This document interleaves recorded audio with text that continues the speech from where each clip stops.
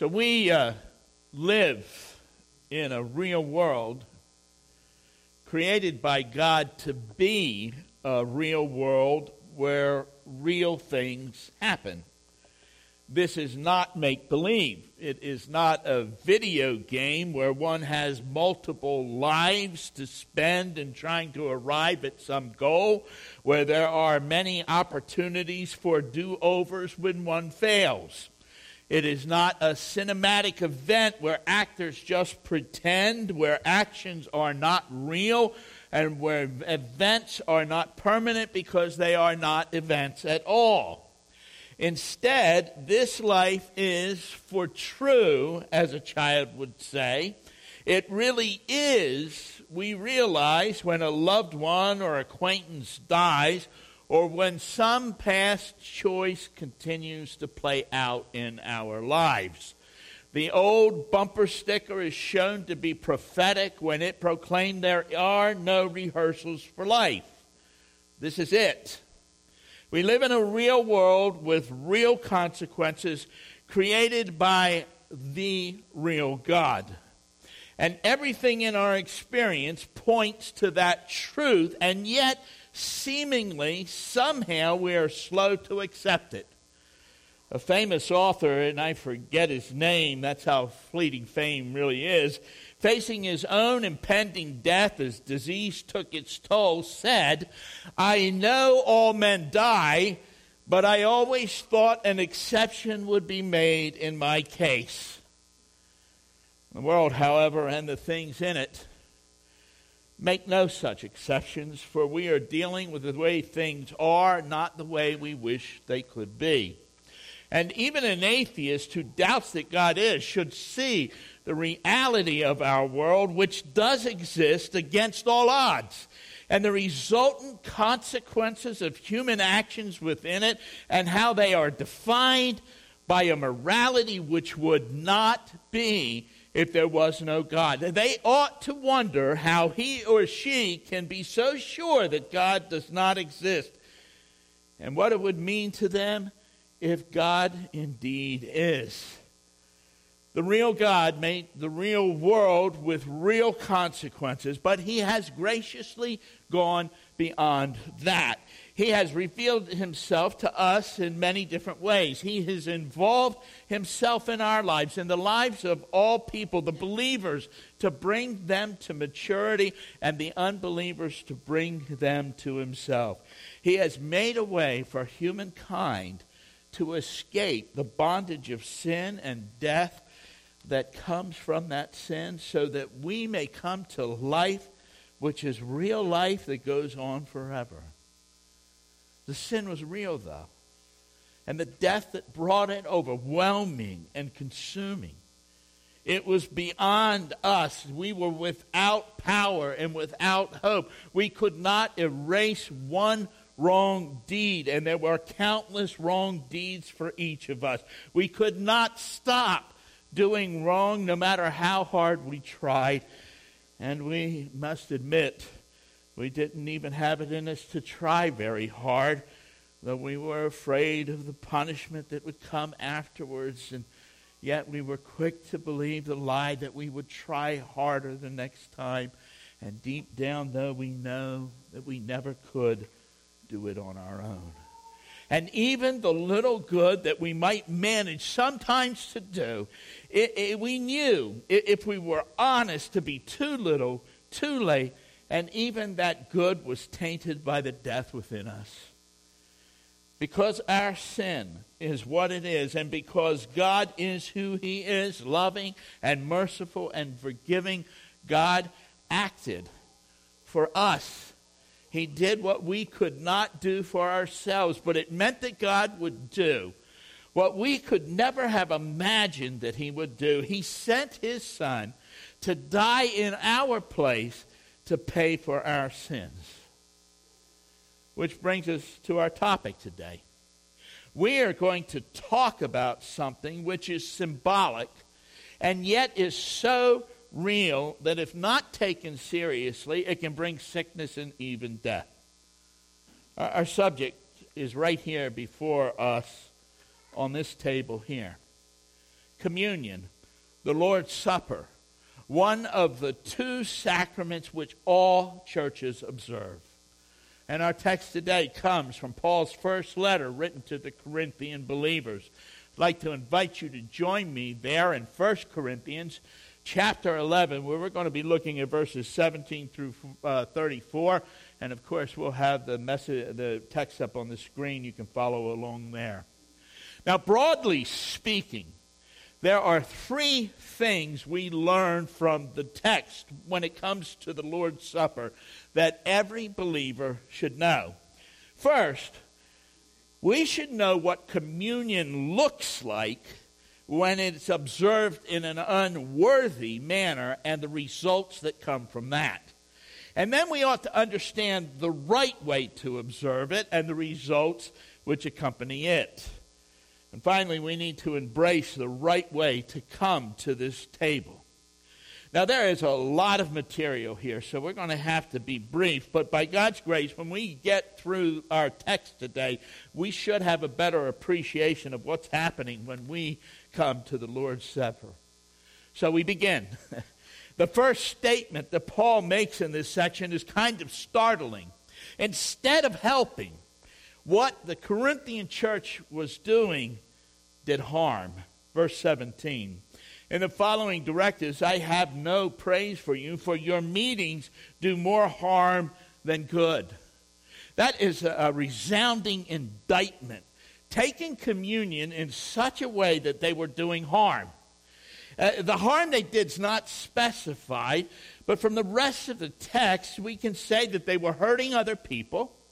They were hurting themselves, they were hurting the church, and they were hurting the testimony of Christ. And what's really sad is they didn't even realize it. They thought they were doing right. When I was in my late teens, I sailed on the oil tankers. I wasn't a Christian at that time, but on one of the ships on which I worked, there was a religious man. He was the first engineer on that ship. He was not very popular, but it didn't have anything to do with his being an officer. The truth is, it is an understatement to say that he wasn't popular. He was despised by almost everyone on board. He had a nickname, Father Ryan. It was pejorative and mocking to the extreme. There was nothing of the Father seen in him, but there was a great deal of the Pharisee about him. He would sneak around the engine room on his time off, hoping to catch someone doing something wrong. And if he did, he'd confront you, he'd cross his arms, and he'd rack back on his heel and settle into a stance. He'd tilt his head back so he'd look down his nose at you. And then, with what appeared to be a kind of smirk plastered on his face, he would inform you of your incorrigible shortcomings. If he could, if you were silly enough to let him, and most people only let him one time do this, he would get you off to a corner, and he would read something out of Leviticus or Deuteronomy to you, fully demonstrating just how bad you were. And if you're wondering how I know so intimately the details of his scorning inquiries, the answer is obvious. I endured them on numerous occasions. The sad thing was, he thought he was serving God and doing good, while just the opposite was happening. If that's what it means to be a Christian, men would say, then leave me out.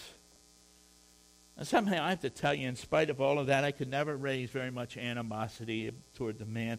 And the one time I did let my temper flare, I apologized. Instead of angry, I always just felt kind of sad when I saw him. He's long gone now. But I have wondered over the years since becoming a Christian myself, if he had a relationship with God and was just completely ineffective, or if he only knew the law and is lost forever. It is quite possible to think you are doing good while all along you're doing harm. Don't let that be the case when you come to this table and observe the Lord's Supper. That letter Paul wrote those many years ago describes what the communion looks like in the Corinthian church. We're going to be quick here, but we're going to go through some of the points. And the most important problem is that instead of unity among believers, there was division where there ought to have been unity. So verse 18, in the first place, I hear that when you come together as a church, there are divisions among you, and to some extent, I believe that. You know, Paul didn't know how deep the divisions were, but he knew they were there. That much was obvious from the things that he had heard. And then there were those there who were, well, how do I put it? Living in serious sin, as verse 19 indicates. No doubt there have to be some differences among you to show which of you have God's approval. See, some didn't have God's approval because of their lifestyle. And it's beyond what we can do here this morning, but if you read through this letter, you'll get an idea of the kinds of things that were going on there. And there was also a lack of concern for others, including a cold attitude toward the poor, which translates as a heart despising the church. Verses 20 through 22. So then, when you come together, it's not the Lord's Supper you eat. That was a stinging impeachment, isn't it? I mean, what they were doing didn't even resemble the real thing. For when you're eating, verse 21 says, some of you go ahead with your own private suppers, and as a result, one person remains hungry and another gets drunk, to which Paul remarks, don't you have homes to eat and drink in, or do you despise the church of God by humiliating those who have nothing? What shall I say to you? Shall I praise you? Certainly not in this matter. I think, as I read that, I think you can hear too, the anguish of that pastor's heart as he writes those words to those Christians. How could you let this happen, he seemed to be saying. You see, in that day, there was an actual meal that people shared together, kind of a reenactment of the Last Supper. And we've reduced it, we've streamlined it to the essential elements of the bread and cup. For them, though, it was a complete meal. But it was a meal that was meant to mark the self-sacrifice of the Lord of heaven for sinful beings like you and me. But their focus was almost laser-like on themselves. And what's amazing about all of this is, I mean, truly, it's amazing. You could hardly have done a more effective job in making a mockery out of communion if you had set out to do so. To honor Christ at his table, you would have to do the opposite of what they were doing. You would have to seek unity while putting away divisions. You would have to put away your sin by confessing and repenting before you approach the table. You would be genuinely concerned for those around you, wanting only what is best for them, no matter the cost to you. But the church in Corinth, they seem to have gotten everything wrong. So what happens? What happens then if your observance of the Lord's Supper is too much like what we read here in this letter to the Corinthian church? Well, we can see the results at the end of verse 30, the end result in verse 30. That is why many among you are weak and sick, and a number of you have fallen asleep. Such is the verdict pronounced and executed by the Lord. Weakness, sickness, death. And if that seems, does it seem a little harsh to you? Then there are really two things to be said. First, far from being an act of mere punishment, this is actually an expression of God's love for them. Verse 32, nevertheless, when we're judged in this way by the Lord, we are being disciplined so that we will not finally be condemned with the world. God disciplines those he loves. And if you don't belong to him, he doesn't discipline you. But he does if you're his. Hebrews puts it this way. We have all had human fathers who disciplined us, and we respected them for it. How much more should we submit to the Father of spirits and live? They disciplined us for a little while, which they thought best, but God disciplines us for our own good in order that we may share in his holiness. Because he loved us, he will do what's necessary to make us holy. And second, if you think this is too harsh, it really is only because you don't understand the magnitude of the matter. Look at verse 27. So then whoever eats the bread and drinks the cup of the Lord in an unworthy manner will be guilty of sinning against the body and the blood of the Lord. Now, those words, if you hear them, if you take them seriously, as I think they're meant to be taken, would come close to freezing your blood if you thought that you had done that. I can hardly imagine anything worse, short of the unpardonable sin of rejecting Christ. And yet, as bad as that was, instead of being cast into outer darkness for such a dreadful thing, we're disciplined as errant children who are dearly loved, and that by God. The Corinthian church was a model of what not to do. There were divisions and sin and self-centeredness which blinded them to those around them, and their meetings did more harm than good. And God found it necessary, because he loved them, and because the matter was so grievous, to discipline many of them. So some were sick and others were weak, and some had even died. So if that's the way it is, if that's the way it is with communion, why would anybody bother with it at all? Why take the chance? Well, the full answer to that is beyond our reach. We're going to have to wait for another day and time when the Lord himself will teach us. But we can say this much now. The Lord's Supper, or communion, is a sacrament. That is, it's a special avenue through which God blesses his people. I have to tell you, different denominations understand that in different ways, and we're not going to go into all of that now. But we here believe that as we observe the Lord's Supper in a worthy manner, then we are putting ourselves in one of the best positions, and maybe the best position, spiritually, emotionally, psychologically. Our hearts and our minds are attuned. Our souls are open so we may partake of God more deeply than at other times as he makes himself available to us. It could almost be compared to living in a cold, dark world, but there's one place in all that world where you could go, where the sun would rise out of the mists and warm you to your very core. This supper, this communion, was one of God's greatest parting gifts given to his people. It's something he tells us so, he eagerly desired to eat that Last Supper with his disciples, to be a part of it with us. This table is his idea. And Paul says as much in verse 23 and following, "For I received from the Lord what I also passed on to you." And what was that, we wonder? What was it that the Lord gave Paul to pass on to us?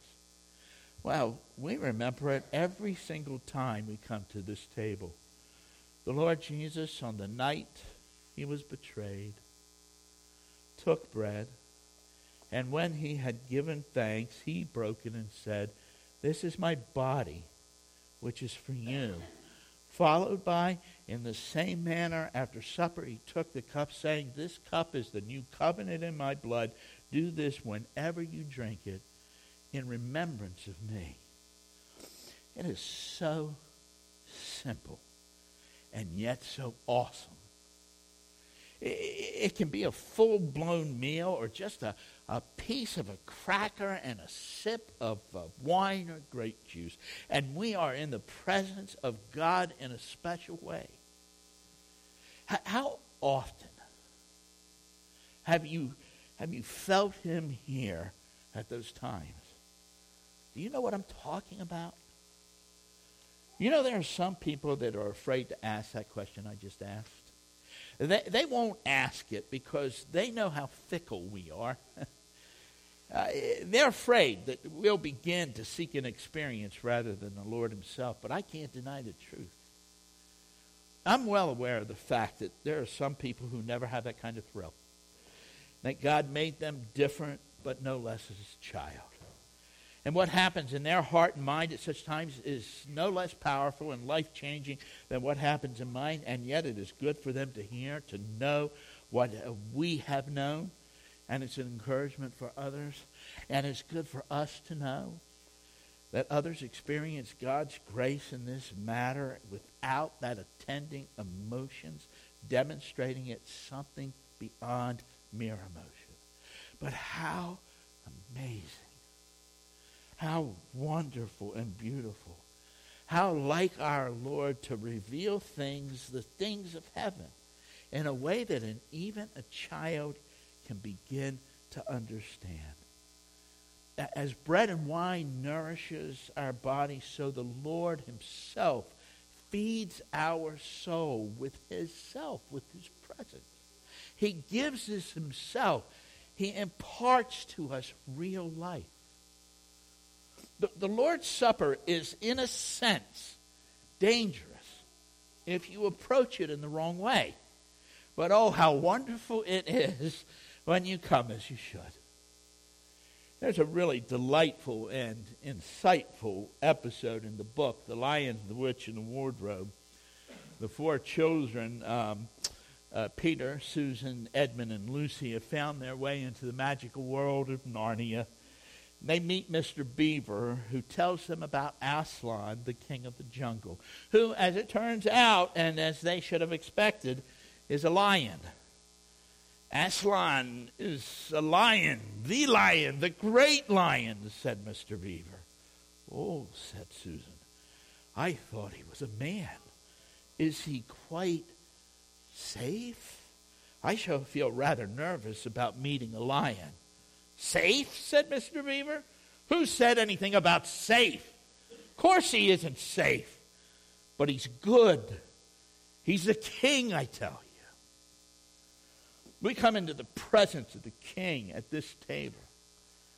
He's not safe, but he's good.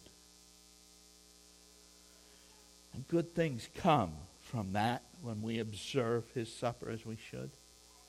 I mean, you already understand, don't you, from what we've talked about before, that if we go about this thing in the right way, then we will be united and not divided. We will keep short accounts with God and with men as far as sin is concerned, and we'll be concerned for those around us. But we're also told something else in this text, that observing in the Lord's Supper in a manner similar to the way he first gave it to the church means also that we declare him to the world. Verse 26, for whenever you eat this bread and drink this cup, you proclaim the Lord's death until he comes. We proclaim his death, and we demonstrate that we believe and we know that he's coming again. So how is that? How is it that we, by partaking of this sacrament, declare the Lord his death and his return to the world? Mostly they don't see us do this, do they? No. And you know, there are even people out there who aren't even aware that we even do this thing. So how does it happen that you and I, because we observe the Lord's Supper, end up declaring him to the world? Well, it happens because of the change that comes upon us from such times. Like Moses coming down off the mountain After meeting with God, his face shone and everyone could see that he'd been with God. So we too are changed, and people somehow sense that change. 2 Corinthians 3 puts it this way, one of my favorite passages in the Bible. And we all who with unveiled faces, nothing standing between us and God, we reflect the Lord's glory and are being transformed into his image with ever-increasing glory which comes from the Lord who is the Spirit. Coming from the presence of the Lord, we glow. If you worked in a perfume factory, everyone would know it when you walk by. So God is at work in us, changing us. And that change matters to the people around us. Maybe you can think of it this way. Jesus was completely holy and righteous, but the worst of sinners were attracted to him because of who he was. And we are being remade into that image. The Corinthian church was a model of what not to do. There were divisions and sin and self-centeredness which blinded to them around them. Their meetings caused more harm than good. And God found it necessary, because he loved them and because the matter was so grievous, to discipline many of them, so some were weak and others sick and some had even died. But for those who come to this table in a manner that pleases God, where we're unified, where we've confessed and repented of our sin, where we care about those who are around us, he meets with us here. He gives himself to us. He pours himself into us so that we become the aroma of life in a dark and dying world. Finally, the text tells us, and we're going to be very brief here, it tells us how we should come to this table if we want to honor God. Well, we need to take the time, if we want to come to this table, right? To take a good hard look at ourselves. Verses 28 and 29. Everyone ought to examine themselves before they eat of this bread and drink from the cup. For those who eat and drink without discerning the body of Christ eat and drink judgment on themselves. Followed by verse 31. But if we were more discerning in regard to ourselves, we would not come under such judgment. We take the time before we eat and drink to examine ourselves. And I have to tell you, if you take your cue from both the Old Testament and New Testament, I think Paul was assuming this here, then you're going to ask God to do the searching. The psalmist put it this way, search me, O God, and know my heart. Test me and know my anxious thoughts. See if there is any offensive way in me, and then lead me in the way everlasting. And Paul, following after the way, says, my conscience is clear, but that does not make me innocent. It's the Lord who judges me. When we examine ourselves, if we really want to know just what is in our hearts, then we'll ask God to do the searching. He'll turn over that rock that you don't want to look under. But once he does it, you'll be glad he did, because it'll set you free. Come to this table in a worthy manner, and you will be changed. You'll be different. It may not seem like much to you, but a mountain has been moved. A sea has been pushed back. Eternity has been altered. And you, sinner that you are, have become a little bit more like Jesus Christ. That's why we come here.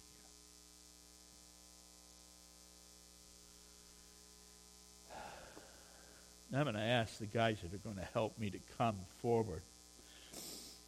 But after that message, I hope you have some understanding of why every Communion Sunday I make these comments. I remind people that this table